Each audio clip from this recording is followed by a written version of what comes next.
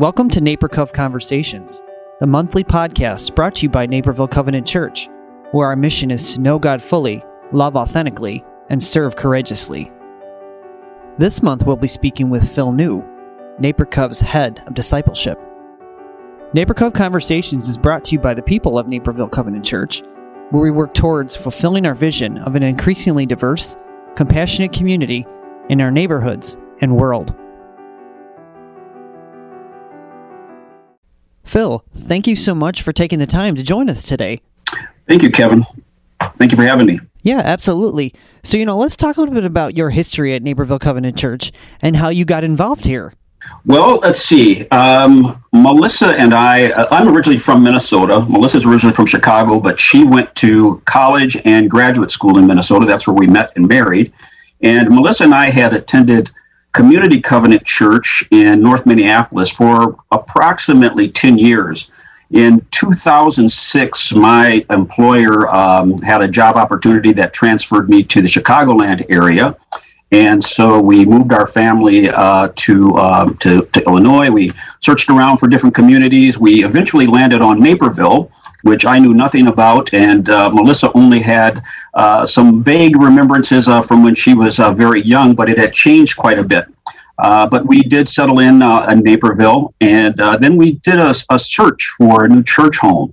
And so we visited a number of churches, including NaperCov, but at the time we decided to give a church that was in closer proximity to our home in Southwest Naperville a try. And we landed there for about 2 years. While we enjoyed the Sunday services, after doing an inventory after a couple of years, we realized that we really weren't terribly plugged in socially, or that we were growing in our faith walk. And our son, who was in high school at the time, he certainly wasn't plugged into the youth group. So we decided that, why don't we give the Covenant Church another try? Since we were very familiar with that after having spent 10 years in the Covenant Church in Minnesota. And almost immediately our son had a relationship with the then youth director, got plugged in, enjoyed going to youth group. We always enjoyed the preaching, the Sunday services, the warm and welcoming community. And so that's how we landed there. Okay, yeah, because that was going to be my next question. Why do you think God brought you and your wife, Melissa, to Naperville, and how long have you been part of the community? Wow. Well, that's a big question. I'm not sure that I really know, Kevin. Sometimes these things we really only understand in hindsight. But again, I think from our lived experience, worshiped in diverse communities. So I think that's kind of a call for us to worship in communities that have some level of diversity. Certainly Naperville Cov has been growing in that respect. But also I think, just to continue to grow in our faith journeys, right? I think that's kind of the crux of it, right? Just individually and collectively as our family to grow deeper in our faith walk. So for those who do not know, what is it that you do in leading our discipleship? Well, this year we have a team. So we've taken a team approach to discipleship. So myself, Alice Salzman, and Greg Johnston, we formed the discipleship team. And historically, discipleship has revolved around anything and everything around our Christian formation, our Christian growth. We believe that we're always on a lifelong journey of growing deeper in our understanding and in our connection to God.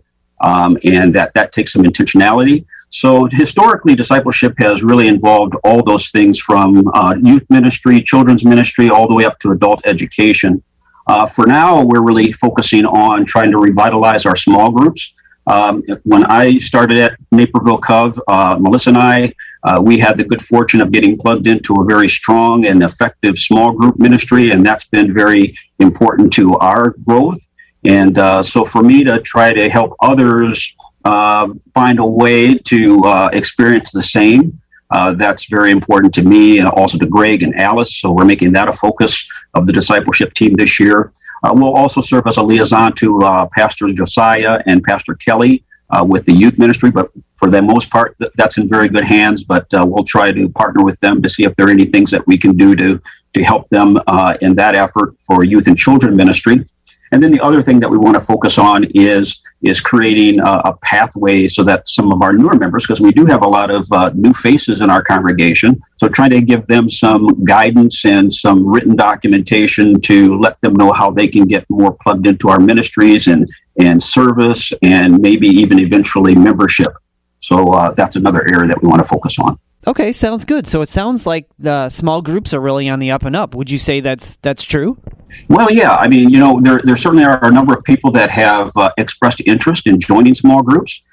We always encourage people that are members that are attending, or visitors that are attending, that want to be in a part of a small group, that they reach out to me or Greg or Alice, and we'll find a way to get you plugged into a small group. But yes, I think that certainly is. We do have several small groups that have been going on for years. That meet regularly.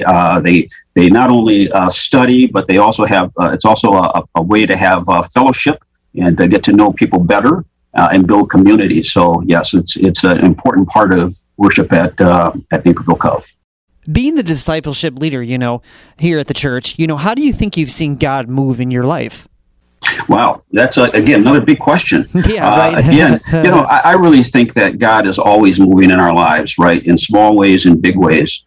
In terms of the discipleship committee, I would say just by virtue of me being a part of that ministry, again, that wasn't something that was really on my radar in terms of trying to lead that group, but the opportunity presented itself. And I felt God nudging me, right, to say yes. And sometimes it's those moves of the Holy Spirit, right, that move us outside of our comfort zones, right, are also God moving. So I would say that's how I see God moving right now. Okay, cool. Very cool, yeah. So what first brought you to want to be involved in discipleship here at the church? Well, again, I think it was just timing, right? I was really at a point where, for many years I had served on the worship team at Naperville Cov and had run the soundboard for many years, had been involved in that ministry, had also served as the ministry group director for worship as well. But I was looking for new opportunities to serve in the congregation, and there was an opportunity again to be a part of the discipleship team. Didn't really know initially what that was going to involve, right? But again, there was a very good team with Alice and Greg that also were willing to walk alongside me. And so I think really what really motivated me was just being able to serve in a new way, right? Okay, yeah, very cool. So, how long were you actually part of the worship tech team here at the church? I probably was on the tech team for about 9 years. Okay, cool. Very cool. Mm-hmm. Okay, yeah, cool. That's awesome. So, how has God blessed your life, and what do you see as your biggest success in your whole lay life?